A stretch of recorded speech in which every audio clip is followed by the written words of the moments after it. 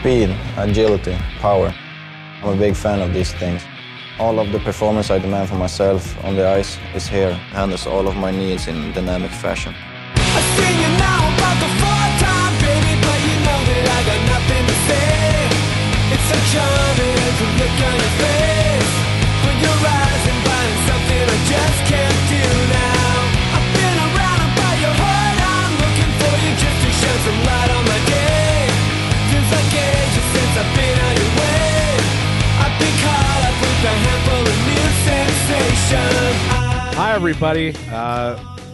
We're back, and I know we're back because Vyas and I just chatted for like 20 minutes about like left-wing book stuff, and then we had an audio problem and had to reconnect. So this has gone exactly how I thought it would. And if you thought that our New Year's resolution for 2024 was to make the show any better, you were wrong. Yeah. How are you doing? I'm at the gym where I'm at the gym working out my esophageal muscles for Yeah, there we addiction. go. I'm going to the dentist and fixing my teeth so I don't have that little lisp anymore. Yeah, we're gonna Nice. we're it's gonna be a big year for the show. Right before we lost a bit of the episode, Jackson, you'd asked me like what's up with me, and I said a few things, some puppy related things and some job hunt related things, but when it comes to hockey, I kind of feel like, okay, the last 7 years, the way that this team has operated, it was coma inducing. But the other side of that is that you wake up from a coma. And look, I've never been in a coma. Trigger warning if you have. You kind of hold on. I'm gonna put my controller down. I'm gonna start there. Absolutely classic Roxy Fever. You will not be doing anything differently in 2024. We've learned nothing except what we were doing already was just fine. Yes.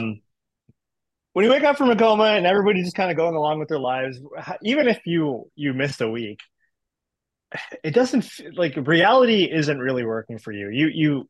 Everybody else says that X person is president or this person died, but you're kind of like, yeah, sure. I don't believe you. Like that wasn't going on when I was last awake. When I was last like yeah, before the coma. But this year it really felt like I'm still kind of waking up from a coma every time I see any Canucks news in my life. Yeah. Oh, my dog is so confused watching me. Like I'm gonna talk to my dog during this. This is great. This Perfect. is my audience. I love this. Every single time I see another Stanchies headline or I see another tweet or I see another like remember that Shohei Ohtani stat where it's like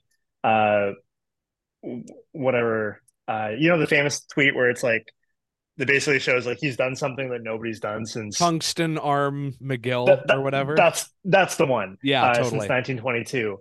Yeah. Things like that happen and I see it on my screen. I see it on my phone. Of another stat that Pettersson or Hughes has broken record they've broken, and it only exists on my screen. Like I still haven't been able to acknowledge it's real, and it's January now. Yeah, and they're still this good, and they're running away with it.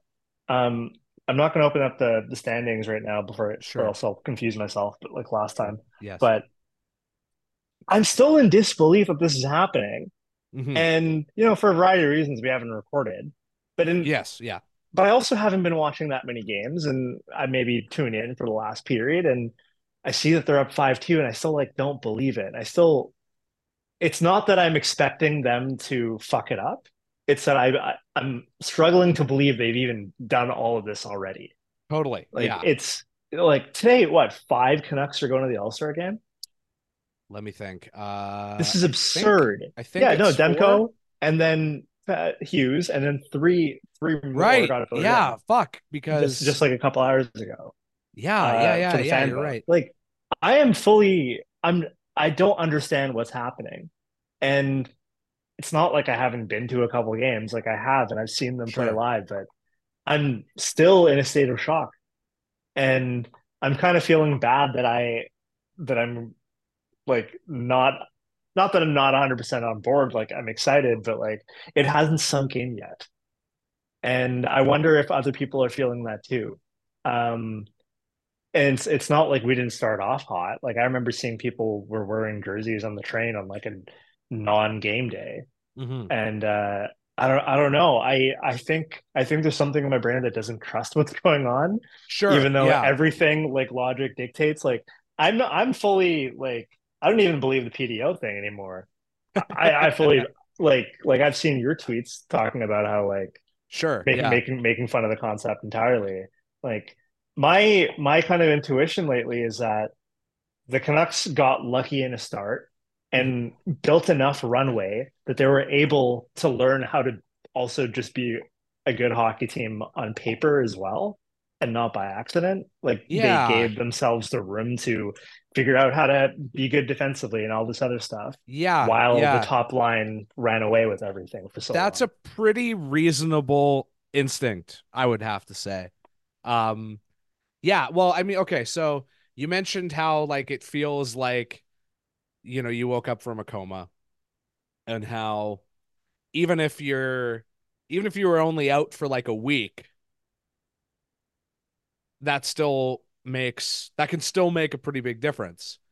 And Like look what the lotto line did in this road trip, right? absolutely. Pettersson with 12 points in 4 games. I seem to recall that a wise man once said that there are decades where nothing happens, and there are weeks where decades happen.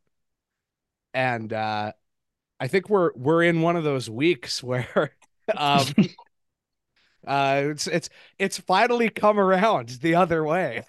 Um, where Well, it kind of seems to me that the team itself has understood, has like realized the same thing. mhm, Like, because now it's only now that I'm really seeing people more seriously talk about cup chances sure. and setting up from during the trade deadline for like making the biggest splash And possible. I really want to Um, talk about that. yes, yeah, yeah. But I think to the first thing that I want to say is I think we've pretty much established this at this point, but I am just gonna say, um, Justin, throw the air horns in here because we're declaring officially, if it hasn't been definitively said yet, the Canucks are good. Air horns. The Canucks are good. There it Oing, is. oing, oing. Also, Yeah, my dog's name is Guinness, by the way. I don't know if I told you that I before. love I love that your dog's name is Guinness. I feel like it is taking the like give your dog the like most hilarious like rich white child name thing to its logical inclusion. Like, Wait, do people name their children Guinness? I mean, no, but also would you be surprised if the first overall pick next year was some kid from Alberta named like Guinness McGinnis? Guinness McGinnis. It's Um, Owl's son. yeah, yeah. um, yeah, it's interesting because I've been keeping an eye on I've been keeping an eye on a lot of stats. And I've been keeping an eye on the Canucks underlyings in particular. And there's a really interesting thing that's happening with them where so you mentioned PDO and everything and like I sort of hate to like even say this at like the halfway point of the season or whatever, but like yeah, the PDO is really high, like it's historically high, and the you know like common sense dictates that it will come down at some point.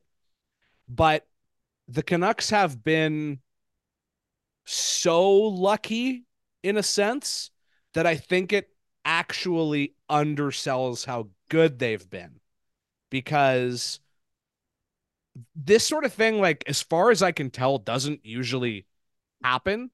But I was looking at their Corsi, their expected goals, their Fenwick, like all their kind of like predictive like shot metrics or whatever. And they have spent so much more time leading than any other team in the NHL. Like it's not particularly close. Whoever's second is like 300 minutes behind them or something. And Crazy. Unbelievable. you know, I'd love to see a stat breakdown of this mhm, team versus the 2011 team on those kind of marks because that would be uh, really interesting. Yeah. some of those stats were jokes back in 2011. Like you don't believe it ever happened, but right now I wouldn't be surprised if they're matching, if not surpassing it. hmm hmm Well, and it's interesting too because like one thing that is I don't know if we've talked about this that much, but like PDO is a bad stat. And that isn't to say that like at the extremes it isn't useful descriptively, but it's like it's sort of like nerd plus minus. Like it has a lot of assumptions baked into it that are not correct.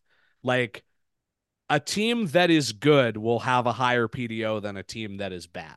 And at the extremes, like yeah, you'll say, you know, common sense dictates a team isn't going to make every goalie they face look like 1980s John Garrett and get goaltending like 2011 playoff Tim Thomas or whatever at the same time like that because both of those things are you know kind of unsustainable or whatever but like I don't like looking at PDO. I'd rather just like separate it, look at shooting percentage, look at save percentage. The shooting percentage is insane. The save Tell percentage me is about it. because they have really good goaltending, so like that part of it to me is like just ignore that part. Like the save percentage should be good. The goaltending is good. It's going to stay good. It might be it might be really overheated right now still, but like you can expect it to stay good. But the thing that I was looking at is they've spent so much time leading that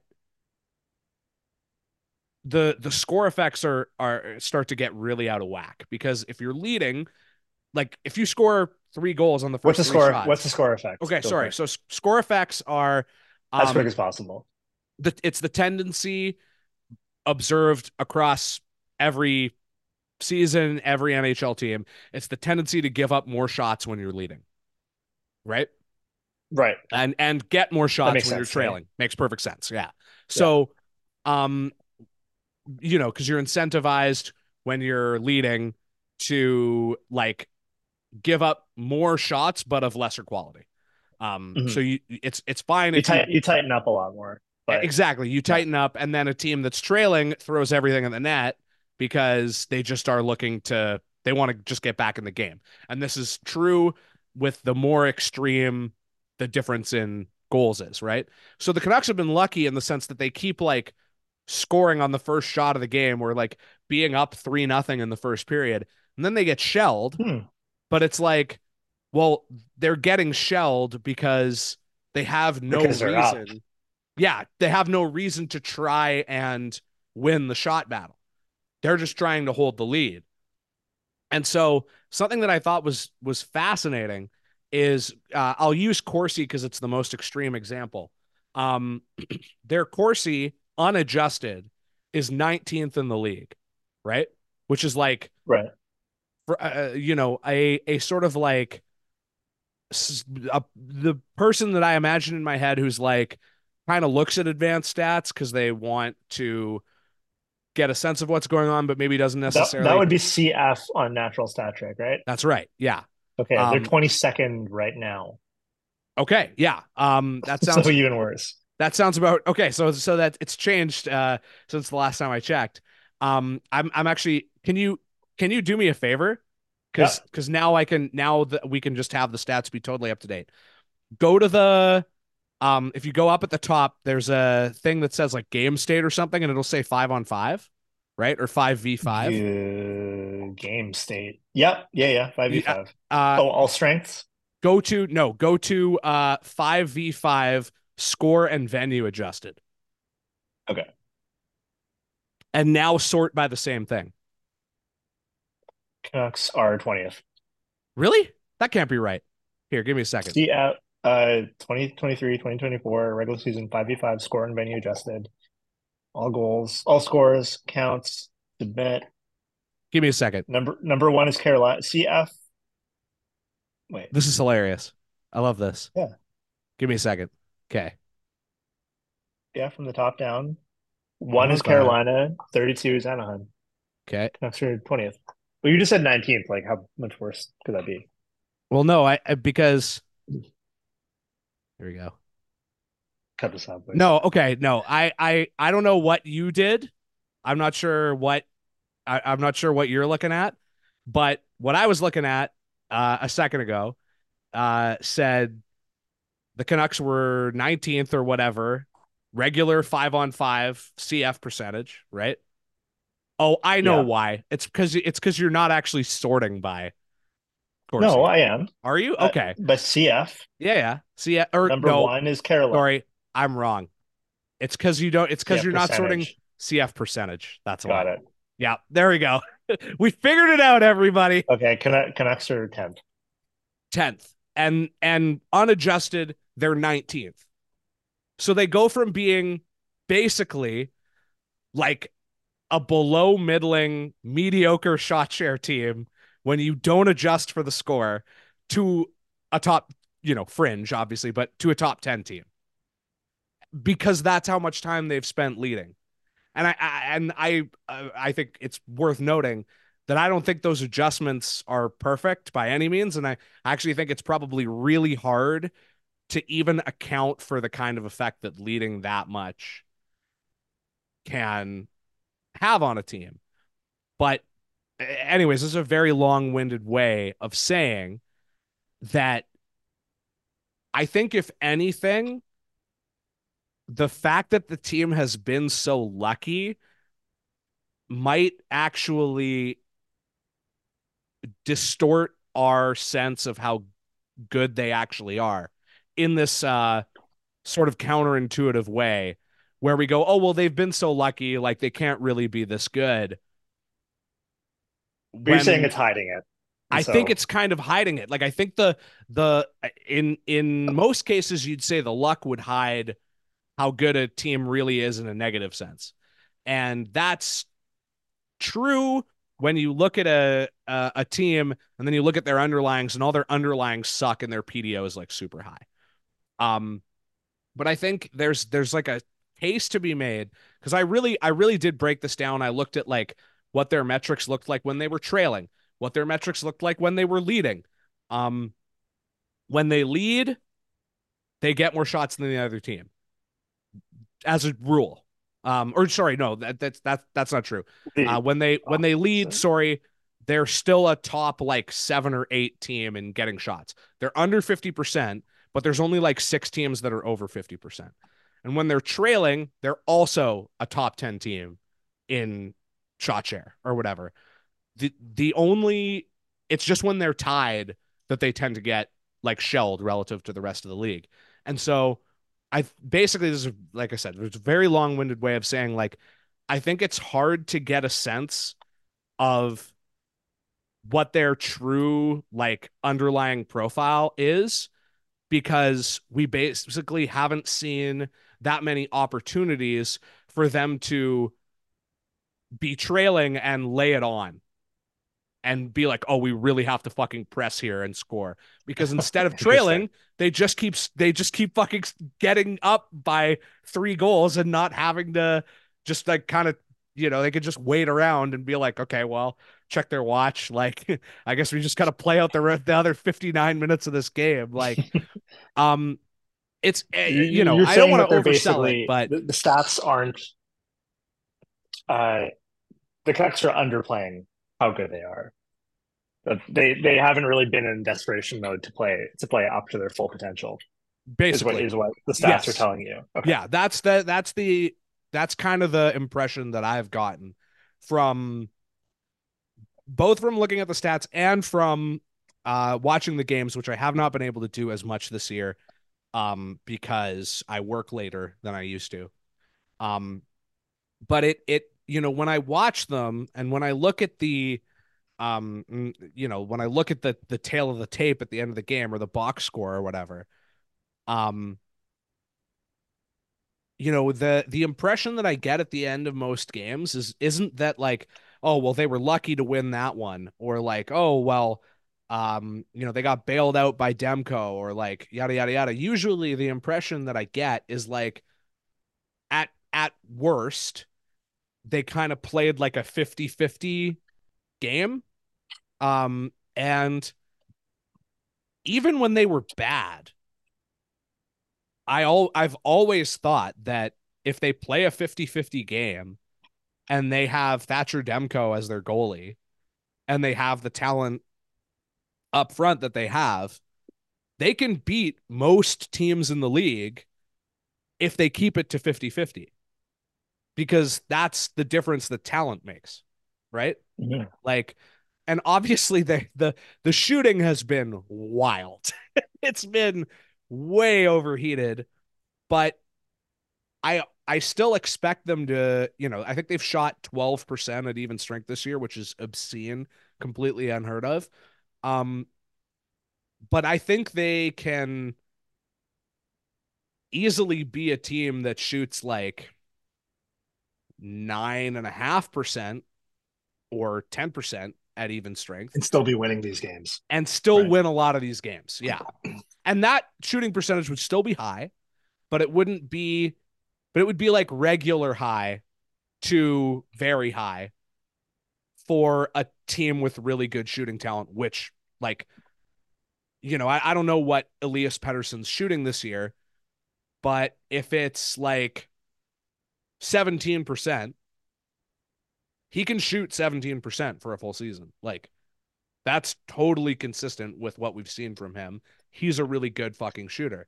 And they have a lot of these guys, and they also have some of these guys who um I think in some ways we frankly forgot how effective they could be because they just didn't have anything else around them. Like Brock Besser is a great example. Like, we forget that, what would like Brock Besser's had a couple of seasons where he's shot super, super high because he's got a great fucking shot. And yeah, they've been lucky with I think the single biggest area where they've been lucky is deflections. That is the one thing that when I watch them, I keep just being like, they can't keep getting away with this. Like, how do they keep doing Yeah. this? Is they Yeah, I feel just like a like, lot of half the highlights from this road trip have been like that too. but at the same time, you talked about the lotto line. Like, up until this point, they did all of this without, I would argue, their three best forwards on the same line, right? Right. And they also, um, like over this road trip, their wins weren't the kind of textbook Canucks wins that we were seeing at the beginning of the season. Um, they plowed through the Metro Division. In a couple of cases, they outshot their opponent pretty significantly. They got some bad, they got deflections that went in past Demko. And then today, they won a game 1-0 where they outshot the other team in the third period. Like, The perfect back-to-back yeah, road stand for them. they keep, and I know it's a cliche to talk about finding different ways to win or finding a way to win or whatever, but like, Thomas Drance has made this point a couple of times when I've listened to the radio. Like, they sometimes a team finds a new like arrow in their quiver or finds a new gear when they try something that they haven't tried yet. And like, in Winnipeg, the example that he cited is like basically finally putting Ehlers on the top line, which they should have done like 5 years ago. I think Burrows with the Sedins is a perfect example. Um, and the Lotto line can potentially be that thing. They had a lot of success for a while playing Miller as their second line center. Um, we could talk a little bit more about JT Miller later, but like, I think there's a lot of evidence that that's not ideal, is the way that I'll put it. JT Miller as a second line center, um, Elias Pettersson as a first line center, separating your talent playing like Sam Lafferty on your first line, like just I think there was an argument to be made that that's not a great talent distribution. Um, but the fact that they had that much success without ever putting their three best players together, who lit up the league, 3 seasons ago or whatever, or 4 seasons ago. Um, and now they've hit this halfway point through the season.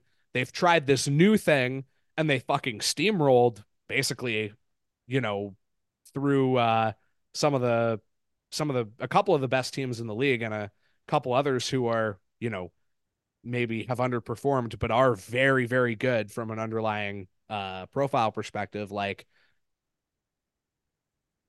I think the metaphor I'm going to go with here is, when you're playing Mario Kart and you like get out to a really fucking like early lead and you're way in front of everybody, Yeah. and at some point like the blue shell is coming, Yeah. and so you're like, ah, fuck, like This I know whole season I've been waiting for that. and you're like, fuck, I know that this is gonna get me at some point, but I'm far enough out ahead. Like, I'm gonna keep hitting these question mark boxes and just getting rid of my power-ups until I find a mushroom that I can hit right at the right time and avoid the blue shell. Or if you play one of the newer ones, the little gramophone box or whatever, right? Yeah. And I think that, and this will dovetail nicely into the thing that I really wanted to talk about, that I was really excited to talk about. I think the Canucks are now in a position with maybe like 6 weeks or so to the trade deadline, where like they can go out and get that mushroom. And even if the regression is coming, they can kind of get better and boost themselves into a position where that regression that comes doesn't matter anymore, because now they're really fucking good.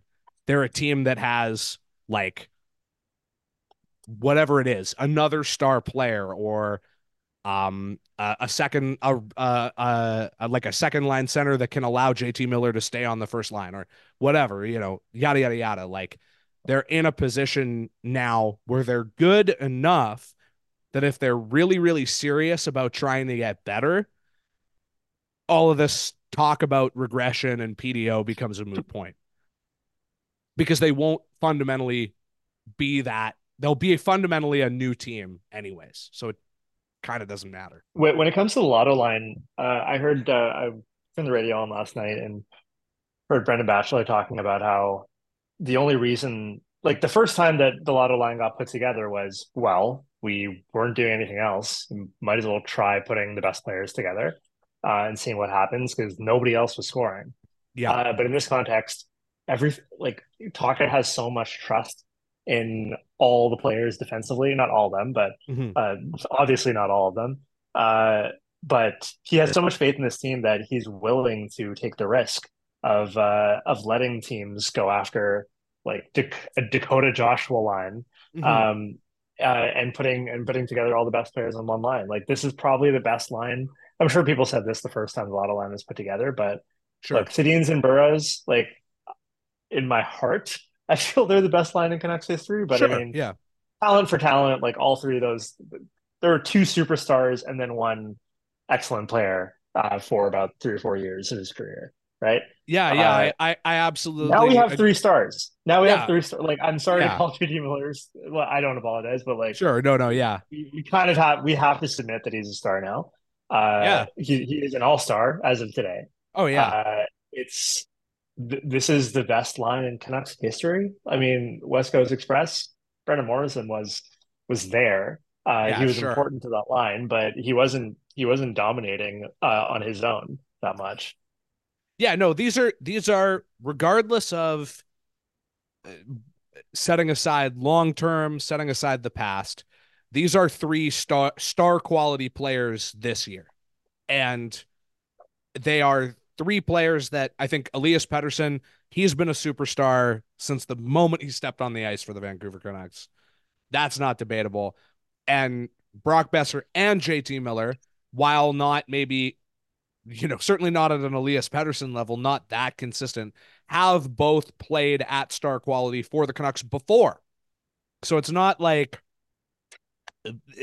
this isn't some new thing. Like we've seen these three players be fantastic before, and most importantly, we've seen them be fantastic together before, which is why I genuinely think like one of the things that has been actually like really pissing me off lately is seeing the like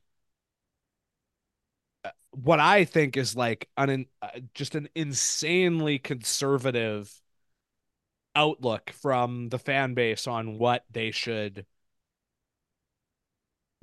do with like their prospects or how they should approach the trade You're deadline or talking about buying or things whatever. like the poll. Yeah, you're thinking like I saw you talking about the poll where people are saying like, would you give up Hoglander a first and I don't know who the uh what do you call it? Keith It was like Ballard was in that trade. Lekaramaki or Willander or yeah, it was like Okay, yeah, some one of the two. it was some combination. It was either yeah, like Hoglander a first and Lekaramaki, or it might have been a first Willander and Lekaramaki. Like I can't remember what the poll Sure, but was.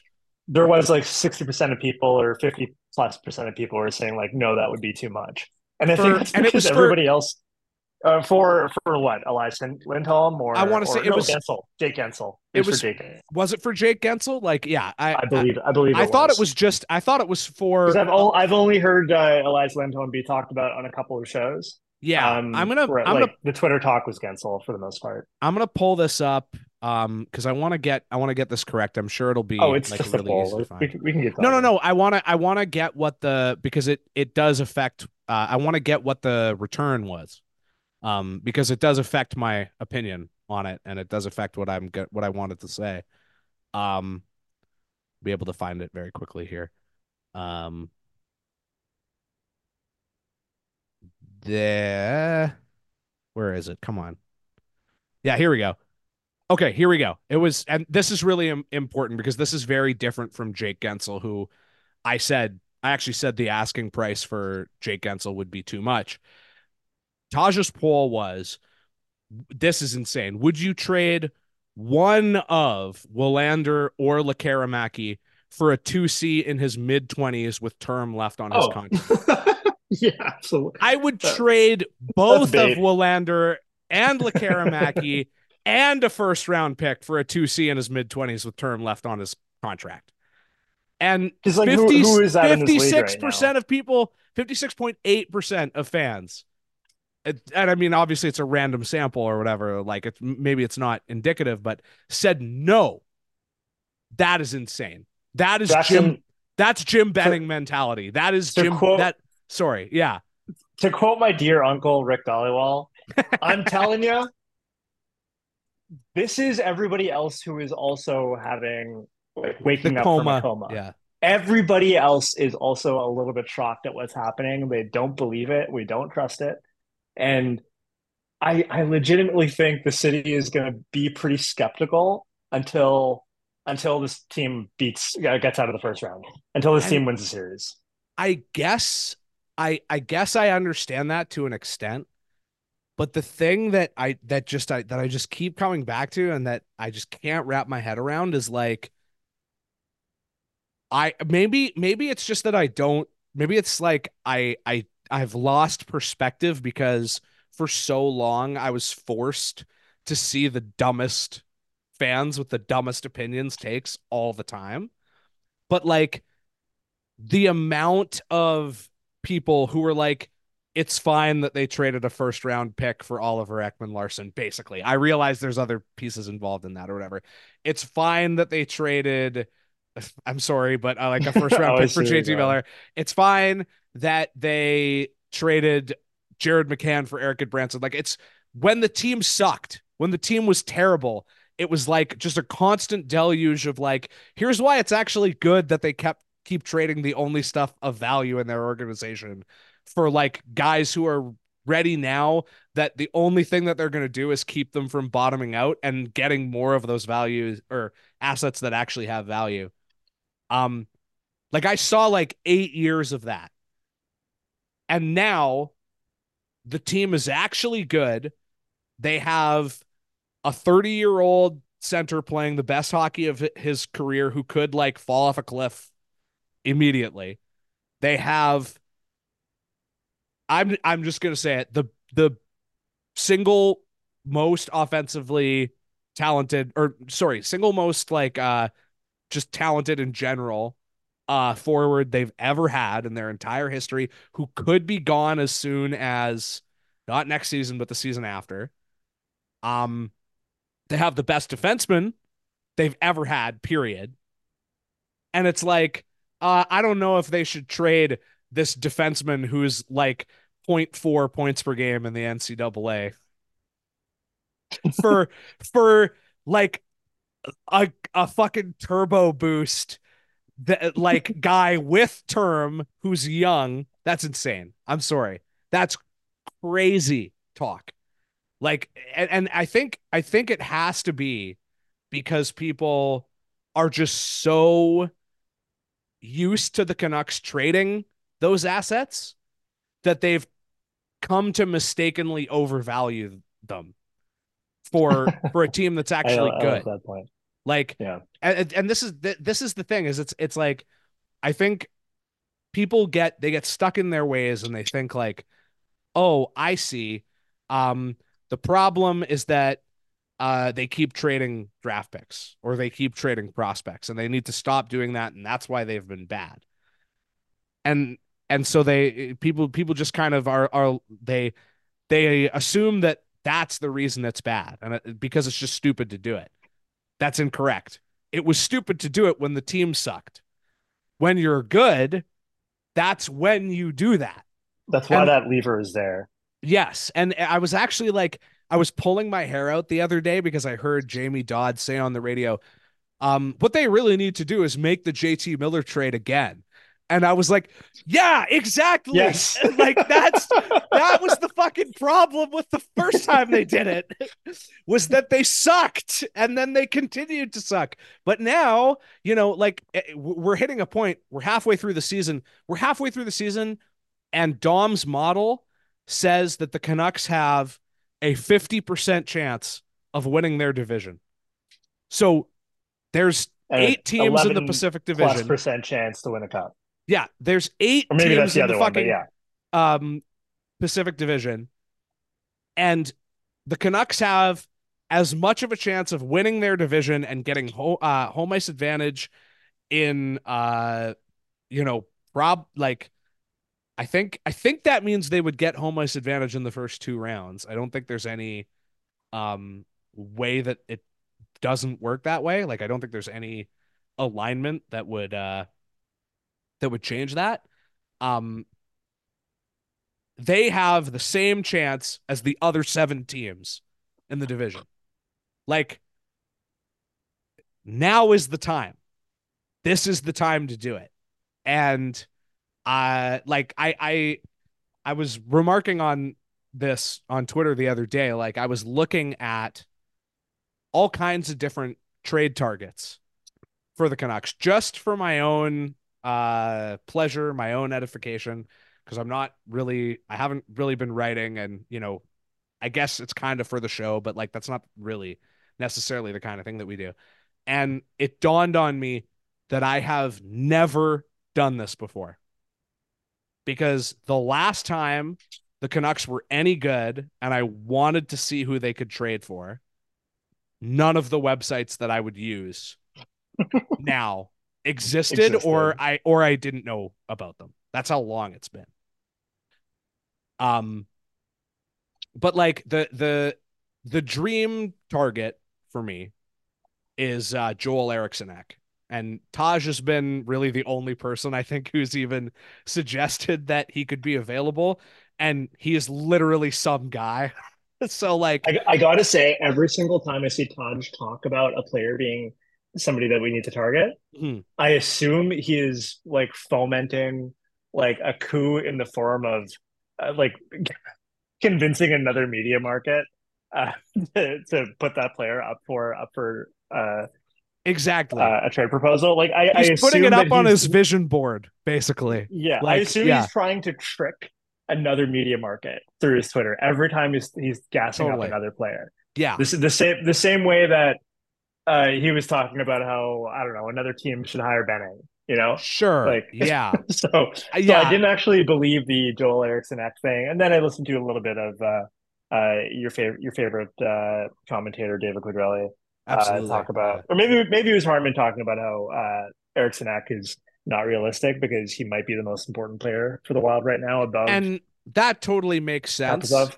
But what I will say is he is the guy, in my opinion, because you can kind of see it.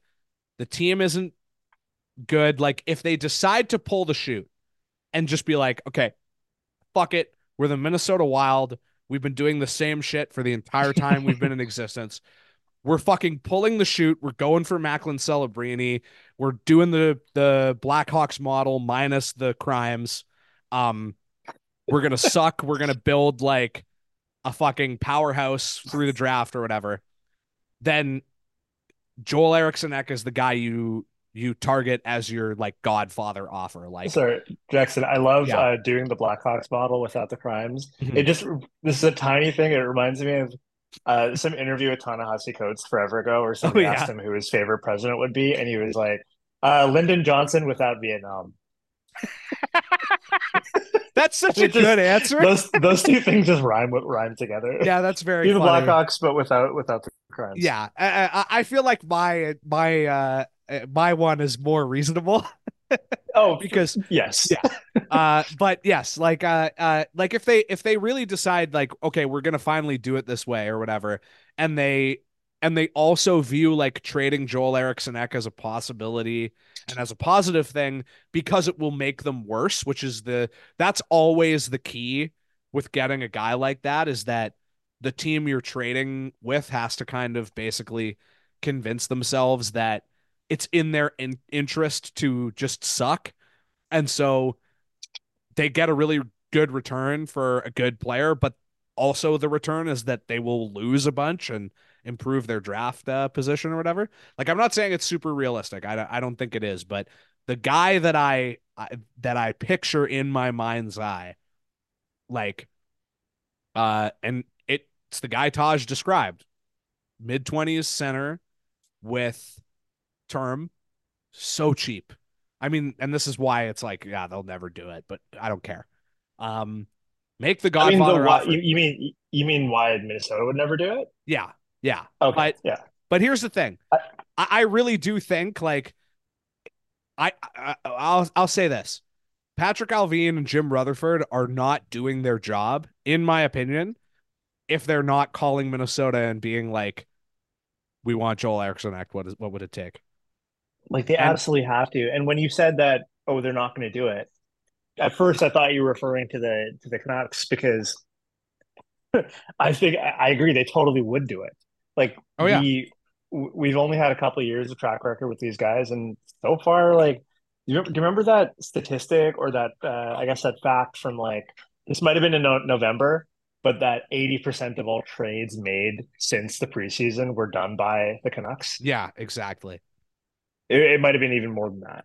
And I so yeah, when I saw people talk about it, might have also been Taj, and this might have been him trying to astroturf it, yeah. but saying like, "Hey, Sidney Crosby, like Oh man. he's only got so much in the tank, and if Pittsburgh's looking to sell, like, and I mean with Rutherford and Alvin and like, did Tocchet ever coach him? Did Tocchet ever coach for Yep. the Penguins? Well, he Yeah, wasn't a head coach, but he ran their power but play yeah, or he's whatever. Yeah. associate. No, he was I there mean, like, when they won those cups. I believed it, man. And when they said Gensel, I was like, well, I guess they can also get Gensel. like Yeah, yeah. like It's so funny because Gensel's the guy that makes the most sense, but I'm just very like, whatever, because I just like, I don't know. I know I've been very strong in favor of them like going out and getting a difference maker, but like I I just think like I get that I understand the Gensel thing because it's like who's going to be the best player but at the same time, like, I don't know. Is it that much more realistic that the Pittsburgh Penguins would trade Jake Gensel than it is that the Minnesota like the Pittsburgh Penguins are supposed to be good. Their window is now. Like it's I don't know. Like what's Yeah, more why would like Cal Dubas do that, right? well, yeah, it's like In what's the same exact way, why would the Wild do that? at this point, like right now today, with zero knowledge of what is gonna happen. What's more likely? The Pittsburgh Penguins like kind of don't play that well, struggle down the stretch, are bad enough that they're way out of the playoff picture and decide to sell for the first time in what, 18 years. Um, or the Minnesota Wild, who have been stuck in the same fucking place for ages and ages and ages, who suck, who have made it to the conference final once, um, are like, we suck, fuck it, fire sale. Like, I don't know. I don't think there's that much daylight. And the point that I'm making here is dream big. Like, I, I, maybe it's not Joel Eriksson Ek, that's fine. But like, go out and get the guy who extends your window. Go out and get the guy who does the thing that Phil Kessel did for the Penguins, which is totally reshape how you can deploy your lineup, because now you have like basically the way that I think of it, like in terms of forwards or whatever, is like if you have four superstar forwards and at least two of them are centers, now the amount of options that are available to you are like crazy, because you can load up your first Like line. it You becomes a can math problem exactly in trying to deduce how many different combinations of players you can have there. exactly. And in Right. Pittsburgh's case, it was like they tried a bunch of different things, and where they ended up was, oh, we have an elite first line, an elite second line, and now when everybody else is putting out their scrubs, we have Phil Kessel, who's going to Hmm. destroy scrubs because he's Phil Kessel. That's the dream, and I admit that Joel Eriksson Ek is not super realistic, but I see this poll or whatever, and he's the But guy that I think of. so is this season. And so like Exactly. so is Yeah. everything about this season. At And this the point, fact that we do have some prospects in the yeah, cupboard, that like it's perfect timing that the Canucks did this specific road trip, and performed as well as they did, because yeah, a month before the trade deadline, where is the NHL media centered in, right? I mean, yeah, like yeah, they were just missing a visit to Toronto on this road trip. yeah. It's the perfect time for things to get hot, for all the attention to come onto the Canucks, and the trade value for all these players to get boosted. And I know that Brad Treliving was at the Buffalo game today from Toronto. Yeah, yeah. Yeah, no, it's great. Did I cut you off there? No, what I was gonna I you didn't cut me off. I did have one other thing that I wanted to say though, which is basically like I've been dancing around it, but that guy, Joel Eriksson Ek, and there are other guys like um I don't know. I was talking to a friend of mine, a contact of mine who's, closer to the league than I am, about some of this. One thing that I think is really interesting is every smart person that I know in hockey basically agrees with me on this point. Like all the people who were like the Canucks are idiots, everything they're doing is stupid. They like it's just endless nightmare. Like the switch has flipped and they have been, the last few weeks or so, they've just been like, no, their window's now. Like they need to go out and buy someone really good now because chance might not come again. And I think like, someone like Eriksson Ek, for me, phone him up. What do you want? What do you like? First round pick, Tom Willander, Lekaramaki, Hoglander, Kuzmenko to make the money work. You got to trade all five of those pieces to get Joel Eriksson Ek. Do it. I don't give a shit. Tom Willander is mid. Jonathan Lekaramaki looks really good. He's the one guy that I'm like, ooh, that might be tough. Having to give up on him. Hunter Brustevich. Like, until they play in the NHL, it's all magic beans. You know? I'm draft pilled at this point. Like, Yeah. it's like, until they play in the NHL, you never know. There was a time. This would be a perfect time for JD to join the show as the third mic. I'm really For you to be anti-prospect. This is why I'm trying to get him on. But this is the thing, is that it, like, how recently was Jesse Puljujarvi an absolute untouchable in Edmonton? Like what? Like 2 years tops, right? Like, well, fucking, it was a second overall pick or whatever, third overall pick. Like, and how much better would the Edmonton Oilers be right now if they had traded Jesse Puljujarvi at the peak of their value? Sure. They might have a Stanley Cup. Hey, did you hear that Cody Hodgson might be coming back? What do you mean? Like, I swear I heard Elliot Friedman say something about Cody Hodgson, and then I saw somebody on Twitter moments later confirm it, saying that Cody Hodgson is apparently making a comeback. He's 34, and I think he's trying to get into the AHL. Oh, okay. I might be wrong about it, but I'm gonna look this up. I just immediately started thinking of Gillis and how he was trading right before 2011, and how it would have been kind of cool if the Canucks traded Hodgson right before that. It's true. Former Canucks center Cody Hodgson wants to resume career. I somehow missed this. Yeah, I think it just got revealed today by Fried, but no, we figured it out. This is the guy. This is who they have to add. This is the guy. This is what they have to do. Bring him home. Fix. Gillis isn't the GM anymore. Papa Hodgson isn't going to get in a fight with any Canucks management. Okay, hopefully. So this actually touches on... He might be dead. Who knows? This actually touches on a couple of other points that I wanted to make that relate to this. There are I've been talking about things that people haven't considered, explanations for why the Canucks are good, etc.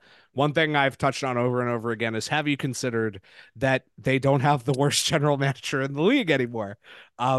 That's like, there are all kinds of reasons that, it's not like the Canucks just showed up and we're suddenly we're suddenly just God's anointed team and they're just the best team in the league, and it just shrug your shoulders. Sometimes shit just happens. Like, there are reasons why they've looked so good that go beyond just luck and also beyond just them playing well. Thing number one, something that people have been talking about more recently that I completely agree with, is that, like, the rest of the league just kind of all simultaneously took a shit at the exact same time. Like, the good teams are just not as good right now. Okay, that's interesting to me, reason. Because when you said, whenever I've seen something that says that Canucks are running away with it, I'm like waiting to hear that there's some other team like that it's just going to haunt us, that is haunting everybody else somehow. But no, it's us and nobody else. And you haven't been paying. What happened this year? You haven't been paying that close attention, right? Because I wanna ask you something. Very little. Go for it. That I feel like there's a 0% chance you will get this right, but I want to make sure. Oh, well, it's still okay, correct. Don't rub my face in it, but yeah. No. Okay. Just give me a second. I want to. Do not look at the stats on this. I'm arranging my Tupperware. Don't worry about it. Okay. Do you know? Yeah. Okay. Great. Do you know what team leads the league in points percentage? Not overall standings. Points percentage. Points percentage. So they've won the highest percentage of their games, or taken a point in the highest percentage of that. That would be that. Okay, depending on when we both refreshed our computers today, which for me would have been 20 minutes ago. Sure, it's the Canucks or it's the Jets. Yeah, it's the Winnipeg Jets. Yeah, no, I saw that. Like, that didn't escape me because I was like, what the fuck is that? Folks, You're telling me you don't think the Canucks are better than the fucking Winnipeg Jets? Well, I mean, who's to Fuck off. say they're that good this year? I don't fucking know. Who's their competition? And that's part of the point. Wait, But have the you Canucks know, beat Vegas this year?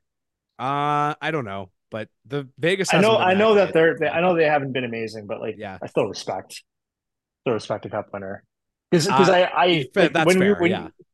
when you were talking about how the Canucks have been sort of like the stats have been hiding how good they are. Hmm.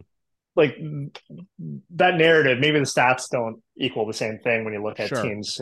I'm talking about the post like sophomore years for cup winners, right? Hmm. Hmm. Is that just not what cup like that sounds to me what cup winning teams do?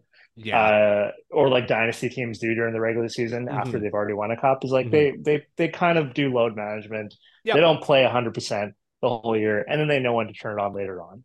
Yes. Um, and the Canucks, like all the narratives I've heard, they rhyme with that. Yeah. Yeah. No, And I think and there's and some truth to that. but going to the point about Vegas, I am like, well, okay, even if we're better than Vegas, I'm still afraid of them. Yeah, absolutely. But this is, it will always be true unless you're like, for some reason, the 1982 Vancouver Canucks. It'll always be true that you'll have to beat good teams to advance in the playoffs. But, with things as wide open as they are this year, like, you know, like weird shit can happen. Like Vancouver could win their division. They could face off against Seattle in the first round, who's like hasn't had a great year. Um, Oh, and how fun would then that be? that would be super fun. And then Colorado and Vegas could each like get upset. And then all of a sudden, the team they're facing off against in round two is like, I don't know, let's take a look here. Like, I don't know, like Dallas or like Nashville. I don't know. Like it could, it's just one of those things where it, if you can't worry too much about like, oh, well, there's other good teams. There will always be other good teams. But I look at the standings, I look at points percentage, like we're more than halfway through the year, at least for the Canucks.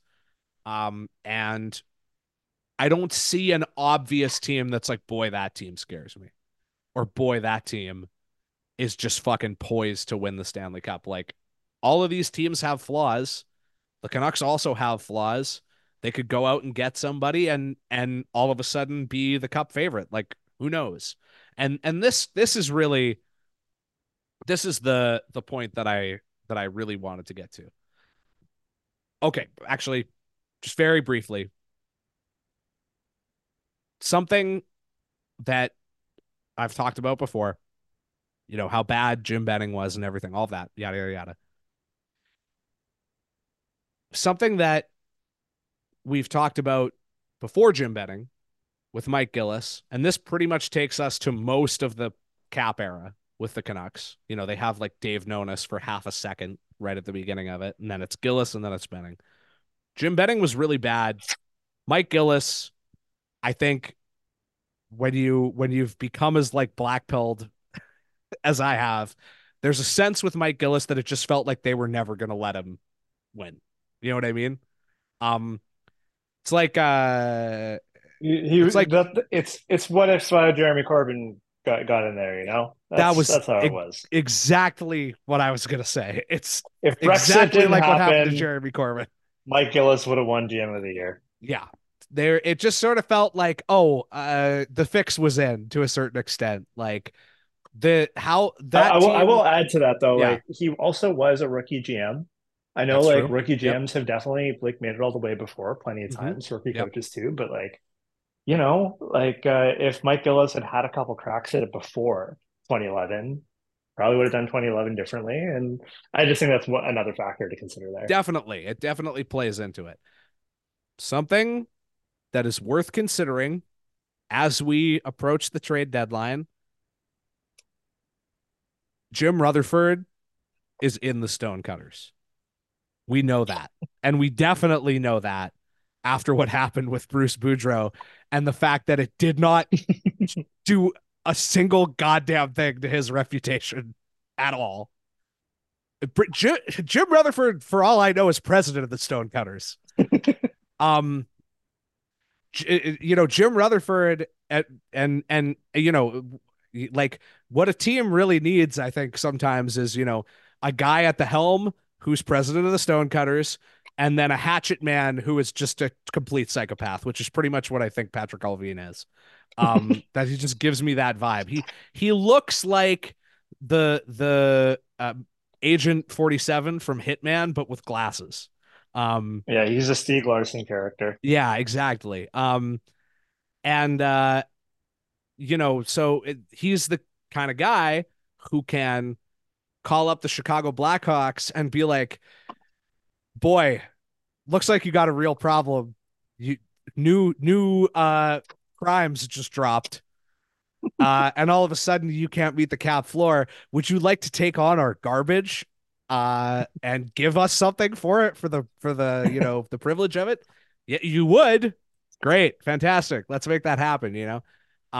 So that's very much worth considering. And then there's another thing that's worth considering. And this is a more cosmic thing. And I realize that it's a bit goofy, but it's something that I want to explore anyways. Um, I was listening back recently to I want to note this so that people can go back and hear it for themselves. I was listening back to episode 66 of Roxy Fever You listen to today. the show? Wow, Sometimes. nice. Episode 6 or episode 66 from 2021. The episode Canucks Luck with Yerky 21. The Andrea Doria episode. Where we made the case that the Canucks are the George Costanza of Right. Yeah, we're NHL the teams. unluckiest team of all time. And Potentially of any sport. yes, and I was listening back to some of those things, like, the being one of the earliest expansion teams, having at least at that point in 2021 the worst or the worst points percentage of any team ever in existence, that somehow still had 0 first overall picks. A team that's existed since 1970, has no Stanley Cups, has reached Game 7 in the of the Stanley Cup Final twice, lost both times, only team to do that. Reached the finals 3 times, lost all 3 times, only team to do that. Having Wayne Gretzky airdropped into their division, getting burned by Gretzky again potentially, and getting Mark Messier instead. Having just people die all the time, like way more than you should have happen to a sports franchise where everyone is young and healthy. The list goes on and on. You can go back and listen to the episode if you're so inclined. In like If you a grand cosmic sense, isn't the thing that kind of makes the most sense just that randomly they just go off after being like the worst team in the league for 8 years, inexplicably get like a 105 PDO all the way through the playoffs, and that being the year that it happens, when just like no one thought that it would happen. Like, I understand that that's complete gambler's fallacy shit, but so is looking at the first 41 games and going, well, they won't be that good again, because it that's doesn't true. matter. Yeah. It's a completely independent 41 games. The last 41, or I guess it's 43 now, but it's like the only thing that we know for sure is the case, because they got a 105 PDO over the first half of the season, is that now they're leading their division and there's a giant cushion behind almost everyone else. So yeah, I don't know. I think now is the time. And I know that I probably seem a little bullish, particularly because there's been so many long spaces between episodes. But I just think the calculus has changed. And it's not like I'm saying sell the farm for a rental. Like, I'm saying dream big. And this has always been, people may not realize it, but this has always kind of been my point, and it was a big part of the reason why I hated Jim Benning and why I hated that era of Canucks hockey so much, was that it was like the death of expectations, of standards. Like, I've been at this shit my entire life. I'm about to turn 31. I want them to win the Stanley Cup. That's all I want. I don't care about any of the other shit. Like, I want them to win one Stanley Cup. I want to hug my dad. Then I want to move on with my life and do something else and not have to worry about it again. And I just think, like, you don't get that many chances. You got a GM that's in the Stonecutters. You're fucking, everything's going in. Like, here's one for you. Okay. We have a Trump liking coach. I mean, Yeah. we just gotta do it. Everything is Absolutely. working in our favor. All the things that we probably usually wouldn't stomach, but is what the hockey men like, are happening. Yeah. Just let's just fucking cash the check. Here's an idea for you on the subject of making things right. We've talked about Chris Tanev, right? Yeah. Be wonderful. I'm pretending that we have, but yeah. I mean, I maybe I don't know if we have, but it's certainly, I think I talked about it with Cody. I've talked about him in the shower. Uh, I would love to see Chris Tanev brought back into the fold. He's at the end of his deal, I believe. Yeah, he is. That's great. Would love to see Chris Tanev brought back, even just as a rental. I was talking for a minute there. Joel Eriksson, that's the dream. A second line center, a legit two-way second line center. That's great. What's the one thing that could be better than a proven two-way second line center? Who proven two-way second line centers? I mean, absolutely, that's true. But what I was going to say is proven right-handed D-man. Well, absolutely, yes. That's very good as well. How about a proven two-way second line center who's also pro-Palestine? Folks, how Is about Ryan Miller a forward again? how about something like Andrei Kuzmenko, first round pick and a prospect. So maybe not Lekaramaki or Willander, because one of the assets I'm talking about is slightly distressed. 4, Chris Tanev and Nazem Kadri retained. 50% retained on Nazem Kadri. You get him for 3.5. Oh, I would love it. He's 34. Oh my God. I'd buy the jersey. He gets one more year. I really think I would. One more year after this year where he's on a no trade. He barely has to even it's a quick car ride to move here. And then that after those first 2 years, the 50% retained, just send him to Roby Dahl. It's a fucking Calgary Flames retirement gift. This is what I mean. What's his contract like? It's really long, and he makes way too. And he makes $7 million, but it's way too Pettersson's long. Leaving at the end of the year, anyways, baby. Who cares? This is what I'm saying. Dream big, right? I really think they should assume, like, look, best case scenario is that we win a cup, and Pettersson's like, "Oh, that was incredible. I want to do that again. Let's stay." Yeah, but like, we should assume that we should kind of operate as if he is leaving for sure.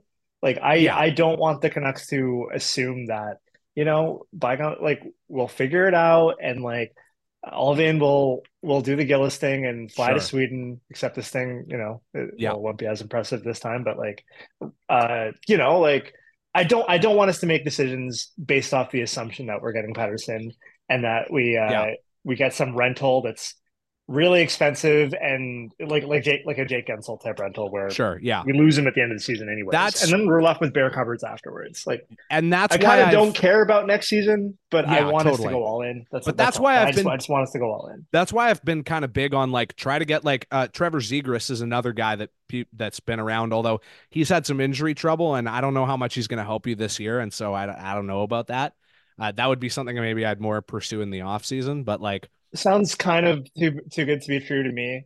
Like yeah, he's kind of distressed right now as an asset because he hasn't had an easy time. But regardless, I'll go back to Eriksson Ek because I think he's like the best example, at least of a guy that has people have said before on a team that's bad. Like that's why I'm like, go get that guy because then worst case scenario, or get a guy like that because then worst case scenario, it's like you go on a big run this year, um, and then it's like, okay, Pettersson's not going to sign. Well, now we have you just Eriksson tear it Ek, all yeah. down. You trade Pettersson and you have Joel Eriksson on a cheap deal and you can trade him too. Like, Yeah. fine, whatever. Who cares? Like, yeah, like I just think, the strike while the iron's hot. This is how, things look good right now. There may not be uh uh a better time. I guess actually I just dawned on me right now. Uh I guess what I'm saying is Elliot was right. The Elliot plan. It's the What Elliot was his plan. plan again? The Elliott What was his plan plan was again? the Elliott plan was sell everything, go all in. The You're right. the Elliott plan What the was fuck? the Elliott plan was like this team's either gonna do something or it's not, and like their window, whether they are like ready for it or not, really their window is now, and like they're realistically they're not gonna get any better. So just like whatever, just sell everybody and just be like, uh, you know, like I think what he actually said was basically like as long as nobody goes or nobody goes past like 2027 or like 2028, just go all in, and then when it doesn't work you can just tear down and rebuild, and you'll be in like the exact same position you would be in Yeah, anyways. it's not going to be worse than we are now. Yeah, Yeah, or than we were then. I was going to say like, oh, another perfect like factor going on is Jim Rutherford is probably on like death's doorstep. Like he's very yeah. old, everybody, and Hmm. so he's going to make like he's even more prone to making the kind of decisions of like, ah, fuck it. Like, Yeah. why wait 5 years to see where this team goes? Like, no. Elliot also same way knew he was getting out, knew he was leaving us. Yeah. Not due to death, No. but life instead. Yes. Um, so yeah, that's perfect. That's amazing. I did walk into the show thinking like, oh, how did this take form? It was that the Canucks were so demoralized by our conversations on the show for those five Yes. Yeah. years, and so once Elliot was gone and the show lost steam, the They didn't locker have room yeah, the locker room was a lot happier. they weren't constantly listening to our podcast and getting sad. It's I And mean, hey, we know that honestly, people inside the organization were listening to the show. that is true. And another thing is, We confirmed that this year. I have been humbled a little bit by this season to a Before Chris certain Faber, by the way. extent. Yes. Yeah. Before Chris Faber, that's correct. BC I before I love Chris. the idea. I can't remember when Ryan Beach got hired, but I love the idea that at some point, like in the entire time we've been doing the show, basically, like someone has been listening to the show like in their headphones while they just like refresh natural stat trick in the in like the Canucks press box or whatever, or like not press box because that's media, but like in the Canucks front office, just like Yeah, yeah. um but uh fuck, what was I gonna say? Fuck. Yeah, no, I've been humbled a little bit by this season, and one thing that basically, you know, I've had to reconsider some things, and one thing I may have to reconsider is that all of those people who were mad at me for such a long time and other people at Canucks Army, um, because we were making the team worse by criticizing them and making no one want to play here and making everyone upset. Maybe they were right. Maybe when I stopped for a minute. But here's the thing, if I have that kind of power, then Jim Rutherford, I'm speaking to you right now. Jim, Patrick, I know you listen to the show. Go trade for Joel Eriksson Ek.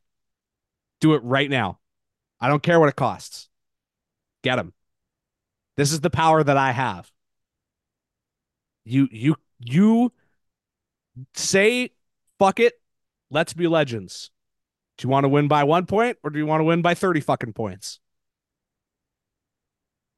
It would be the funniest thing of all time if you won the Stanley Cup and then immediately everyone left and the team sucked again.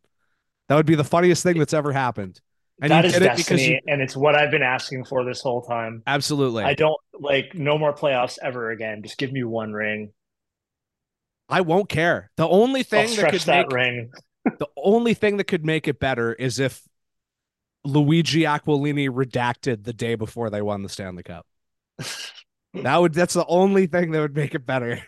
Is if Francesco Aquilini did all of this so that, very relatably, I might add, even if they're both evil, he could win one for his dad. And then, I'm not going to say it, but that'd be great. Okay, I have Think a quick about how popcorn. awesome that would be. This is I the have a quick thing. popcorn question. Oh, yeah. Sidney Crosby, yay or nay? Let's say after that Pittsburgh game, I know that there was a little moment where Crosby was apparently waiting for Tocchet after the game, while Tocchet was being interviewed, and Crosby was waiting to talk to him, and Tocchet did this little thing where he's like, that guy there is the best, and he leaves the interview to go talk to him. Let's say, look, all the pieces are there, and he strong arms the team into the return not being so crazy. Pittsburgh owes him a couple. Management owes him a couple. Would you do it? He just hates Kyle Dubas so much. Yeah, dude. Let's say it. Dude, if Sidney Crosby wants to play in Vancouver, like short of having. I realize this is very much a Stav Halkias question. Of course, but like, if somebody offered you $1 million, would you take it? Would you take it? Yeah, it's a very Stav hypothetical. Like, yeah, no, I mean, I saw the Taj tweet or whatever, and I was like, I think I sent it to the group chat, and I was immediately like, okay, this will never happen, but could you imagine? Like, I feel like they're at some point, somebody has to be like, whether it's like, I don't know if it's a GM or an agent or just the player themselves, has to just eventually do the calculus of like, imagine if you came to Vancouver. Like, just imagine what that would do for like because Vancouver's never gotten that guy. The like the closest was like Matt Sundin for half a season at the end of his career. And think of how crazy that was. Like, whether it's the trade, whether it's like the closest thing they've ever really had is like, Luongo is pretty close, and then like Pavel Bure, who they drafted, the Sedins who they drafted, like that's not the same. Like imagine if like Stamkos that time when it was like maybe he'll go to Toronto if he just like came to Vancouver, like how insane that would be.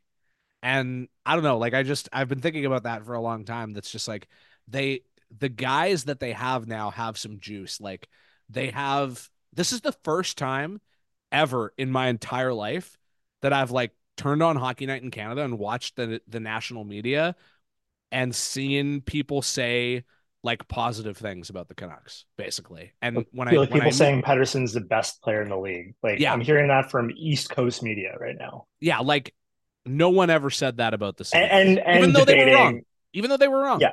Right? Like and people affirming like Quinn Hughes is on the same level, if not higher than Adam Fox. Things like that are coming not from people in this time zone. It's just things are so ridiculous at this point. Everything is just so like fucked, like completely just not what anyone expected. Like, just guys, dream big. Think about how terrible. Think about the worst moment of Canucks fandom that you've had. Think about how awful it was. I was talking to a coworker of mine today who was at the Heritage Classic, right? Yeah. I That wouldn't be my pick, but if you said that was the worst moment as a Canucks fan, cool, fine. Yeah, I get it. Like Yeah. that's a good answer. I was at that game. Yes. It's a very, I'm very happy that we could barely see the game Yeah. from our seats, or else it'd be even worse. But yeah, that's up So there. many good answers. So whatever it is for you, as bad as that was, it could be that good because everything is completely random and meaningless. And this is the one, the thing that really is the thing that is like the little devil on my shoulder through all of this is like it's that Stonecutters thing. Like people around the league like and want to say nice things about Jim Rutherford and Rick Tocchet, and it was like they wanted to do that with Jim Benning too, but the problem was that Jim Benning was an idiot and terrible. But like, basically from what I've seen from like this front office, I don't even think they're like that good, but I don't think they have to be. Like, I think they can just be average and be in the Stonecutters, and that's enough. Like the Yeah, Kuzmenko they thing just was need to be terrible, replacement level.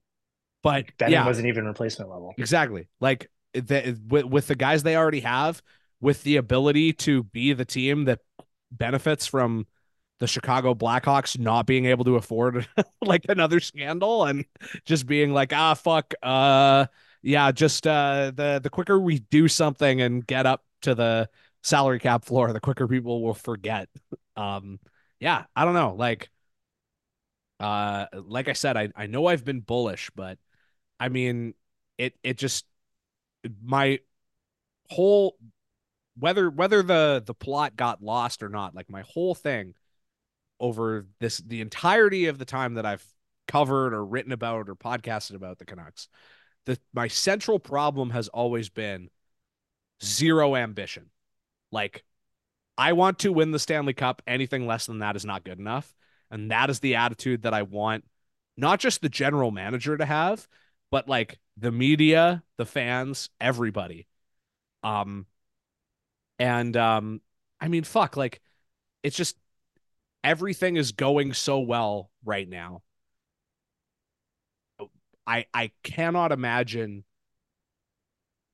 passing up a chance at just fucking winning a playoff game in front of fans, winning a playoff series in front of fans for the first time in ages. Because like you're worried about giving up a guy who might be like a number 3-4 defenseman in 3 years when like Elias Pettersson might not even be here when they're good right now. Fucking Israel just got banned from the IHF tournament. Things could not be going better in the world of hockey for me right now. Feasibly, it is impossible. This is the 100th percentile of how good things could be going. I just go out, get whoever. I don't even care. Just I make was sure they're thinking good. as my dog was pissing, I was thinking about all these like the coma thing once again, and how like other people clearly are kind of feeling the same way, and how like yeah, maybe water cooler talk is happening, but water cooler talk isn't really like, oh, this team is like confidently possibly going to win the Stanley Cup this year or be in the Western Conference Finals. Like one reason for that is that there wasn't anything on paper that changed between this year and last year besides Rick Tocchet. Mhm. Like so because there wasn't anything to point through, and then the Canucks just started winning games. I think people didn't have like they didn't know how to make that switch and realize that this team is so much better. Mhm. Yeah, some of us see the standings and watch the games, but like your average person, Mhm. like my standard here is what gets grandparents buying jerseys for Yeah, their totally. kids.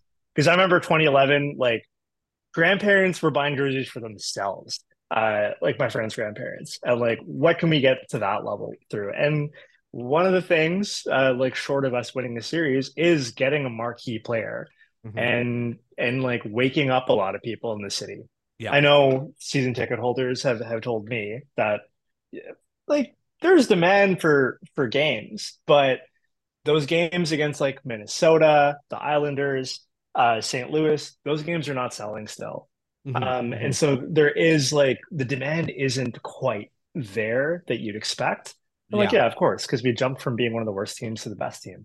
totally. And like, look, maybe not Crosby, but I do think somebody like Joel Eriksson Ek or Sure. Gensel, like Yeah. the first time we've ever gotten a player like that in the trade deadline, I think there's motivation for management to pick up somebody good, not just because, the players deserve it Mhm. and this is the right time to go all in, but also like marketing is a factor in player personnel decisions. And you have to Yes. communicate to the market that like, hey, you should pay attention. We're this good and we're going to be even better. And so I hope that that's being factored in because I think it deserves to be. I cannot stress this enough. This was, I think, the biggest epiphany I had this week watching the Canucks just fucking shred through the Metropolitan Division.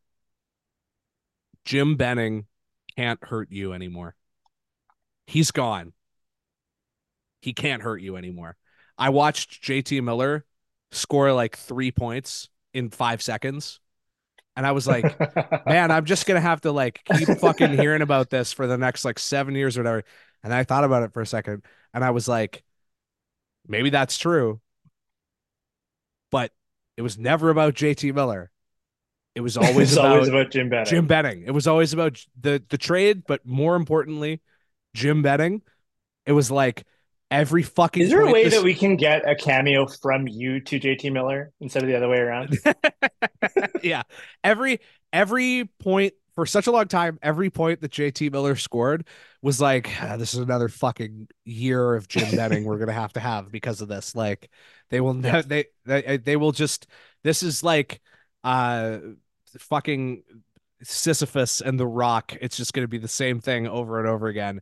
Every time this guy does well, it's gonna be used as a justification for the guy who signs his contracts in crayon to just run the team in perpetuity.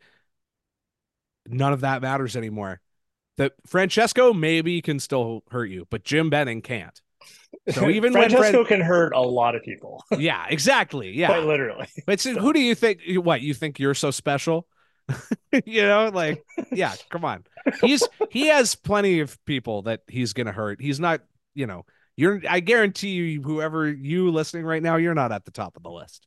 yeah. Um, Yeah. he, and there's a big difference between when your general manager is like, yeah, whatever you say, boss, versus when your general, or I mean, I guess president or whatever, is like, I care so little about what you think that I will execute the most embarrassing coaching firing in the history of the NHL. That's how little I care about you and your dumb ideas about PR. I assume you do not listen to the show and do not listen to shows that you are not on, but I did just want I to did share not listen to the something. Cody episode, Yeah, no. I did want to share something with you because I think you will think this is funny, and this is only for you because the listeners already heard this, so they don't care. But Sure. we were talking about like Jim Benning and how I and the thing that I figured out that was the problem is how Jim Benning would always be like yeah, we're gonna go out and do this and stuff, and and we think he's pretty good and stuff. We Cody and I decided that the problem with the Vancouver Canucks for 8 years was the stuff that they were doing. And now that they have a general manager who's not doing the stuff anymore, that's why they're good. I just thought you would appreciate that. Very good. Anything Where else? is he now? Where is Jim Benning now? Jim, he's I I I guess he's wherever those guys go. Like it's crazy. Like I think this market might have broken him because like his contract is up now. Like it probably didn't just break him, but like it broke his family too, I right? which Like and that I do like as much as I do which like make wasn't good. yeah, no, like and as much as I do make None of that fun of was the guy, like justified. I do actually have like a genuine Yeah, sympathy for we've him. said Like it a million times. Like he, all men are brothers. He is one of those yeah. guys who just his demeanor and everything. Like you get along with him. Oh, You just don't definitely. want him running off I've the team. I have heard like people tell nice stories about him and stuff. Like I don't know, like I want him to come back. That's the thing. Like I just don't want him to be here, but like he was so funny. Like he was genuinely I will give him credit like once again like listening back to the Yerky episode or whatever like um he was probably the worst general manager in Canucks history, and you know all these terrible luck, but also just terrible decision making or whatever. Like, but I will take Jim Benning over Mike Keenan, and I still think you can say that Mike Keenan was still like that was still the worst era because Jim Benning was at least hilarious. Like every day, when something bad or stupid would happen, it was like you knew that you could open up Twitter and there would be something funny that came out of it. And so like I'll at least give him that. He was a genuinely hilarious character and in a strange like small way I do miss him and I really hope he comes back to be general manager of preferably the Oilers. That's really what I would dream is just some franchise that I hate to hire Jim Benning. And so I get to see him again every day, but know that he can't hurt me. And if anything, uh, maybe like I don't know, I would maybe prefer Toronto, not because I'm one of those sure. guys who's Yeah. like, oh, I'm like, yeah, fuck Toronto all the time. It's that I'm going to be force fed a media diet of Toronto stuff. Yeah. Yeah. No, I'd this like is Jim Benning back in my absolutely life like that. it would be great because that would mean that um I would love to see him be the general manager of the Leafs. I agree, not because I care about the Leafs, but because that means that the general manager who I will see and hear the most from would be Jim Benning. And that would be really funny. Like it would just be so awesome if the one general manager who like has to do a post-game press conference like the coach after every Yeah, like game he was was able Jim to get Benning. away with like, all the times he never spoke to media. Like Mm-hmm. he wouldn't be able to get away with that in Toronto. I maybe His poor children and wife. Oh my oh God. yeah, God. It's really it's really too bad. Uh I Um, yeah.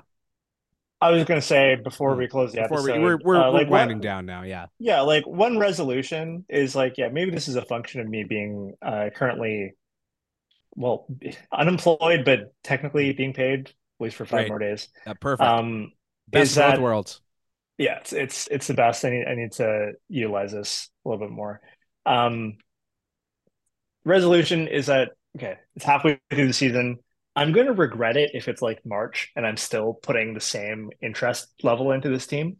Hmm. Because like back 2010, 2011, that era, I was really focused on some very nerdy shit and I wasn't following along with the games that much. I was Hmm. reading and everything, Hmm. but like I always regret not being hyper focused into this team at the Yeah, it's time. funny.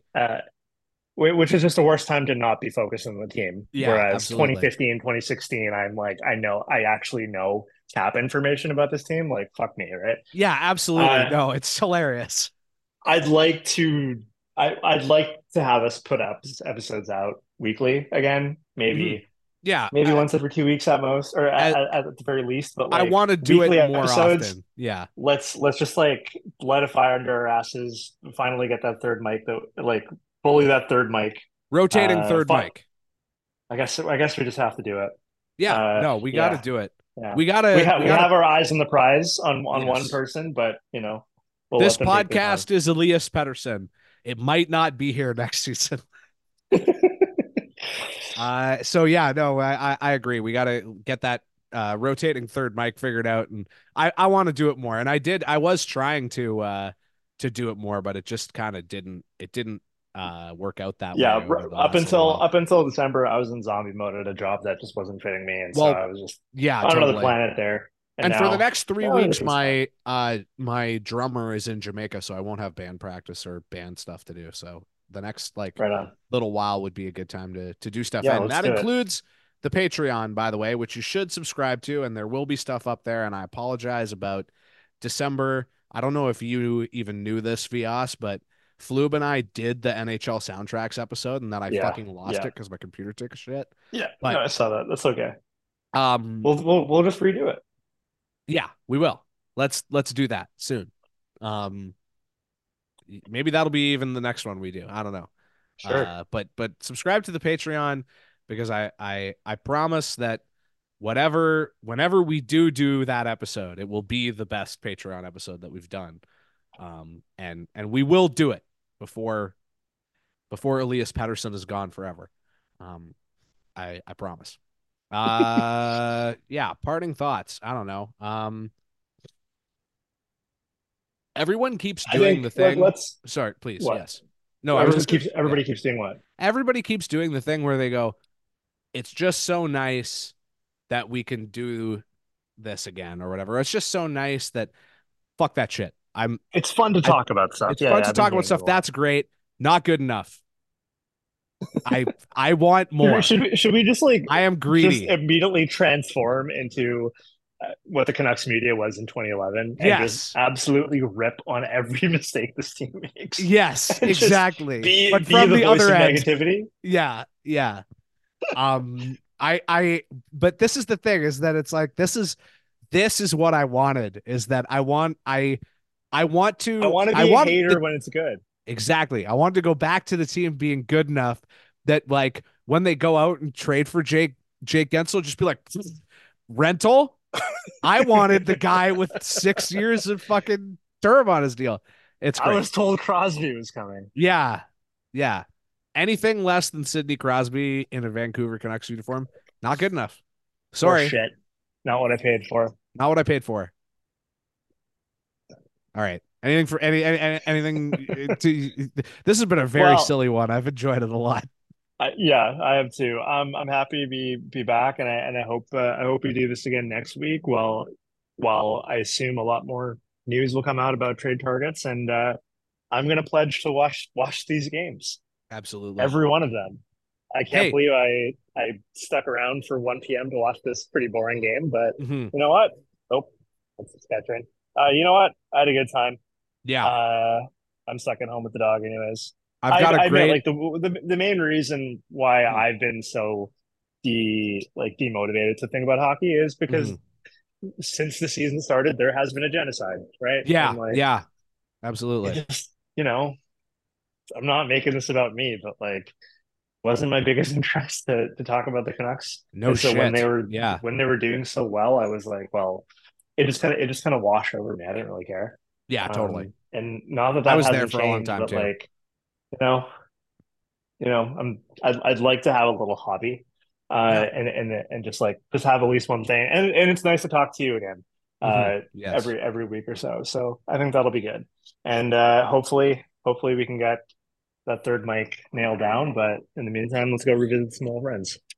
Absolutely. Yeah, I got a good idea for a Patreon episode. Let's talk about it. I'm gonna end the episode though. Okay. Bye, All right. everybody. Thank you, everybody. Bye Remember, anything less than Sidney Crosby is not good enough. Start saying it to everyone you know right now. bye. Sidney Crosby, 2024. Bye.